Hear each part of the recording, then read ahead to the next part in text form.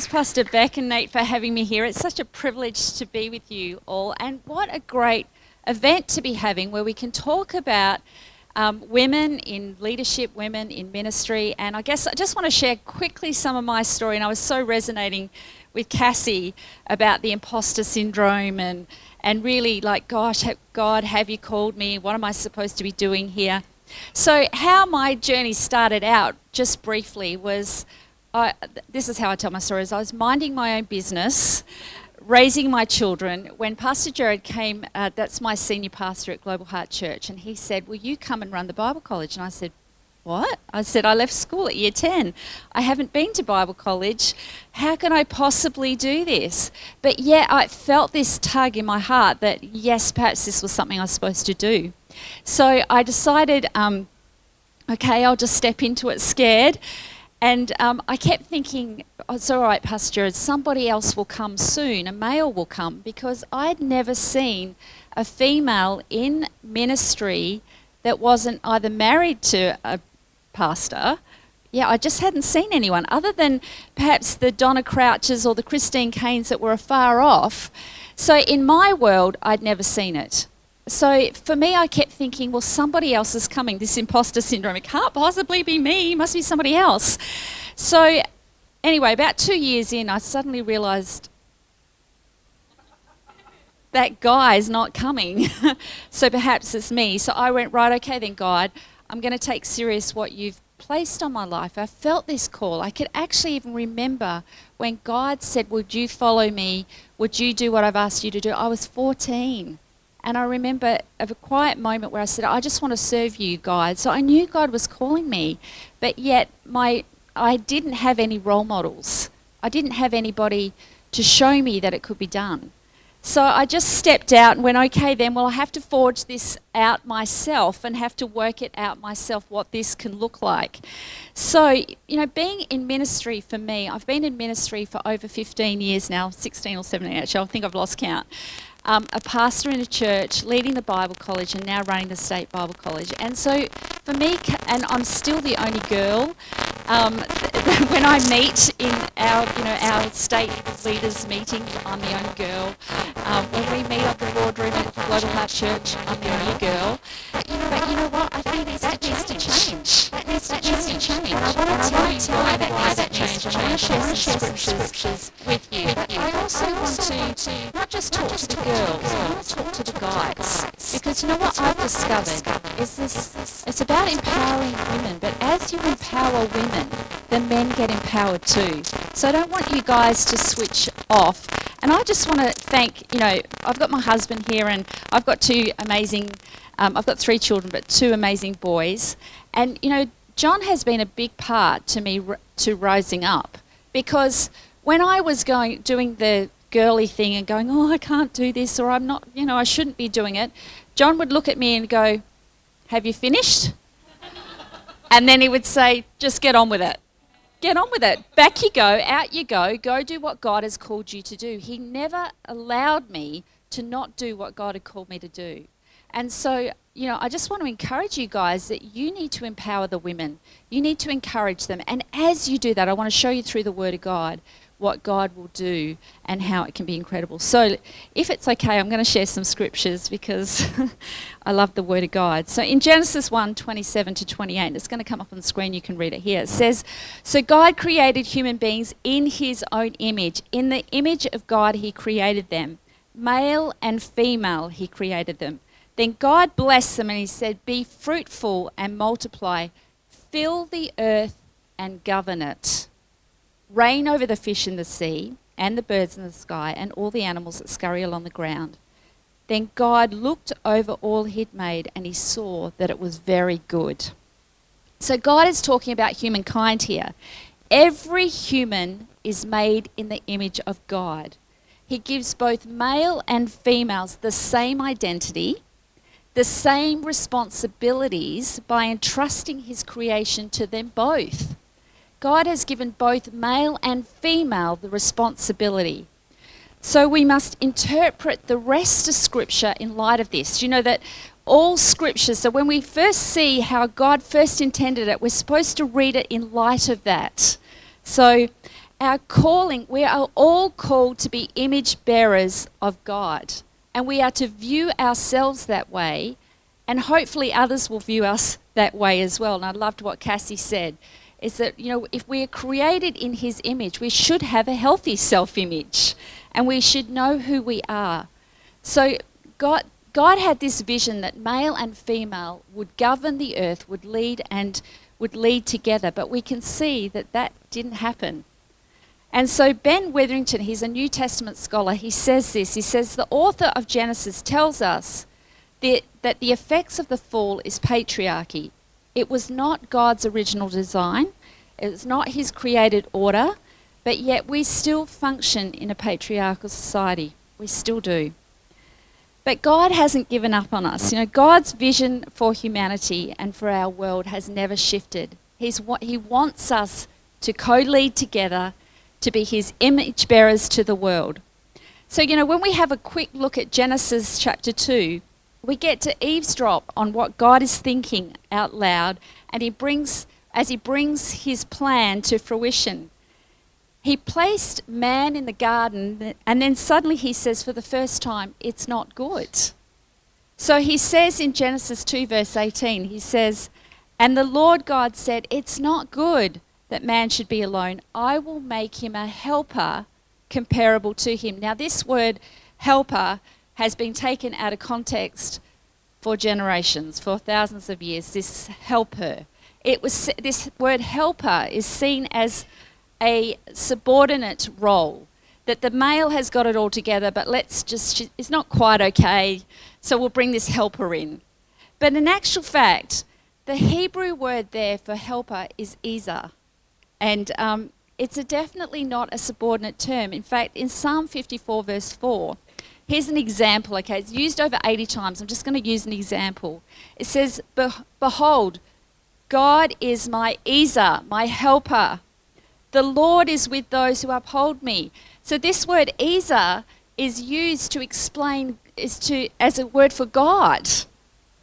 And so if we use that term helper, that God is our helper, God is our Ezer, that when God said to a male, it's not good, I'm going to bring an Ezer to you, a helper to you.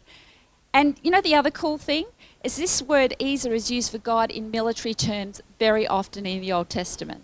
So when you're in a military battle, God would say, I will be your Ezer. I will come in and I will win the battle for you. So we often see women as, you know, like a little bit timid and shy and, you know, girly and whatever. But God sees us like warriors, that in battle we're to lift up the arms of our men, we're to lift up the arms of people around us, and that we are to win the battle. And I love that, the fact that God has got, you know, we're not to be warring against each other, but we're to know there's battles going on, just as Cassie was talking about briefly, that there's battles going on out there, and we're to be the Ezer. We're to be the people that come along and say, this isn't right. We need to fix something here. We need to change something here. And that's the picture that I wanted you to get, is that this Ezer role. So we can see through the Old Testament that God used courageous women such as Hannah, Rahab, Jael, she's one of my favourites, Abigail, Esther, Miriam, Deborah. There's all these incredible women that God uses through different times, a lot of it in battle times, which is very interesting to me. So, but what about the New Testament? You know, because you can say, well, that was the Old Testament, but what about the New Testament?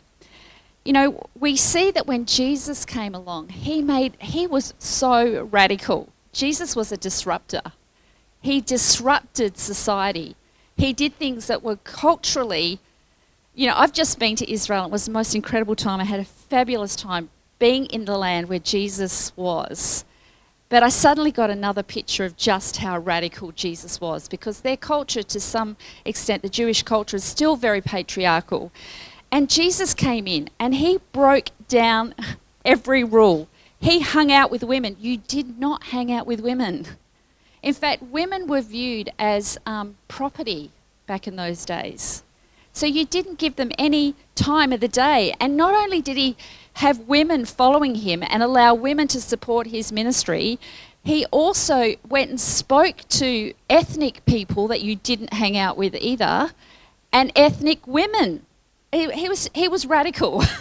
He was very radical. So I want you to know that you know, in the New Testament, when the time when Jesus arrived on the planet, men didn't give women any, like, we live in a post-Christian era, so we understand that women have equal rights. You know, the government's talking about that. Back in those days, women were just property. You could sell them, you could own them, you do what you like with them. So when we see that Jesus and the Apostle Paul and Peter come into that environment, when they talk about honouring wives and caring for and loving your wives as yourself, that's radical. It's radical. So, you know, we need to understand that Christianity changed our world, gave women rights, and we need to be grateful for that, and I am grateful for that. But also, too, we need to not lose that. And so we need to hang on to the fact that, you know, we need to hang on to the truth of the word, but we need to also understand the word correctly. Because, you know, in Paul's writings particularly, they've been used to justify the suppression of women. But you know what? Ben Worthington, that New Testament scholar, says this. He says, this is without biblical justification, and although equally sincere Christians disagree, such disagreement is generally based on emotions, rhetoric, church polity, and dubious hermeneutics, rather than sound exegesis or biblical texts. So the scripture has been taken so out of context. So we need to understand context with the New Testament. And, you know, in texts in Philemon, Colossians, and Ephesians, you know, all point to men having less power and women having equal rights. So if we understand that, and we understand those scriptures that we get a little hung up on, when you put them in right context, they are normally speaking to specific situations in specific churches, and it wasn't meant as a blanket statement for all women for all time. So I had to wrestle with all this. Is it okay for me to be preaching the Word of God? Is it okay for me to stand up here and teach? And the Scripture, when you look at the Scripture, when you understand the Scripture, it is totally okay. So we have to look at the whole body of evidence. We can't take one Scripture, pluck it out, and make a whole doctrine on it. We've got to look at the whole Scripture, the context of it, and then work out what is God actually saying. So we, you know, and praise God, we're part of a great movement that empowers women, but yet we still don't see sufficient women leading. And I think that's a twofold thing. I'm actually starting towards my PhD, and I'm going to be looking at what are the things that hinder us as women, because I think we hinder ourselves as well. Some of it is this imposter syndrome, and we feel like we shouldn't be here. Another thing is sticky floor. Even though we give an opportunity, we do this, I call it false pride. Oh, I'm not good enough, or I'm not okay. I did all that. You know, I'm not good enough. You know what? You're not. Just get over it. Because you know what, when God, and this goes for the guys too, when God asks you to do something, it will be beyond you. Because otherwise, God's not needed, is he? So God said, yes, I want you to do something that is beyond you, and you're going to need me to help you. So and as we kind of partner with God, we can do the miraculous if we'll just trust God. So don't get into pride. Guys, often, you know, this is very general, but often I notice guys do the, hey, I'm the man, I'm here, I've come to the rescue, thank God you've got me. That's pride. No, you need God, because God's going to ask you to do something way bigger than you.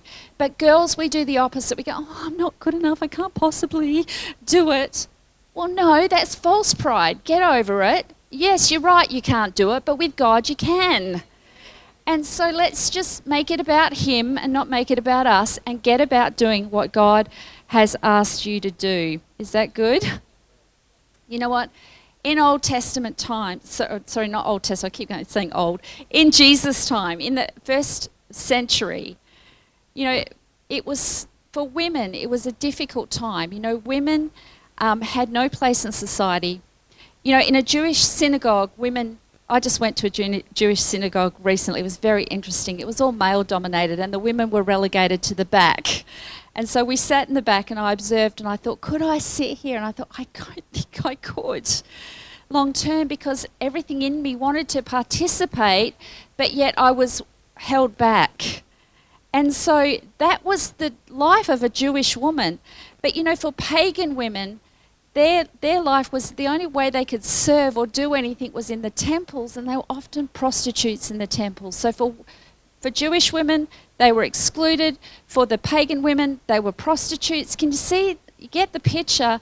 But when Christianity comes, women are prophesying, they're teaching, they're doing all these. The spiritual gifts were poured out on women as well as men. The women were invited to prophesy. See, can you see how radical it was? It was radical. So that is Christianity for us, that God has invited both male and female. So, you know, my personal conviction is this, that one day God will ask me to give an account for the gifts that he's given to me. He'll want to know how I've used them. You know, there's no doctrinal position or complex theological argument in the world that can counter the fact that I don't want to be found lacking in the eyes of God. I must use my gifts, and I must use my gifts to grow his kingdom. That's what God expects of each of us. He expects it of every single one of us in this room, to use our gifts to extend his kingdom. And there is going to be no excuse. You can't say, well, I was a girl. You can't say that. God will say, yes, I know. I'm not confused by that. What did you do with your gift? And you can say, but I'm a blonde, ditzy girl. That was my thing. It's like, you know, I'm blonde and I'm ditzy. God says, yes, I know. I created you that way to confound all those men in your world. You know? Do you know what I'm saying? Rise up, accept that God has called you, accept that God, you know, has created you in his image, that you are there to do something in this world. I don't know what it is, to fix insecurity, to lead businesses in the way that, in a godly way. What is it that God has asked you to do? And in doing that, you know, then we will bring the kingdom of God to this planet. You know, in Ephesians verse 2 to 10, and just wrapping up, it says this. It says, now God has us where he wants us, with all the time in the world and the next to shower grace and kindness upon us in Christ Jesus. Saving is all his idea and all his work. All we do is trust him enough to let him do it. It's God's gift from start to finish. We don't play the major role. If we did, we'd probably go around bragging that we'd done the whole thing. No, we neither make nor save ourselves. God does both the making and the saving. He creates each of us by Christ Jesus to join him in the work he does, the good work he's gotten ready for us to do. We'd better be about doing it. So when we're in his presence, you know, I just want to encourage you with this. When we get into God's presence, when we get into God's word, when we get around God's people, we discover who we are, we discover what we're created to do, and then we've got to get about doing it. And I just want to encourage each of you that whatever it is that God has uniquely designed you to do, then just don't let fear, intimidation, don't let being a girl, don't let anything inhibit you from doing what God has created you to do. Rise up, trust God, get on with it, because we need to bring the kingdom of God to this planet, and it's going to require every single one of you to do what he's called you to do. Don't let being a girl, don't let anything, don't let any labels come on you that are going to limit you, whatever that is. Get into the presence of God and then rise up and do what he's asked you to do, with fear and trepidation, no doubt. But I just want to encourage you, go for it. Thank you. We hope you've enjoyed this week's message. Follow us on Instagram at The Live Church or on Facebook at Live Church Perth. That will give you all the up-to-date information about what's happening in the life of our church. Thanks again for listening. God bless.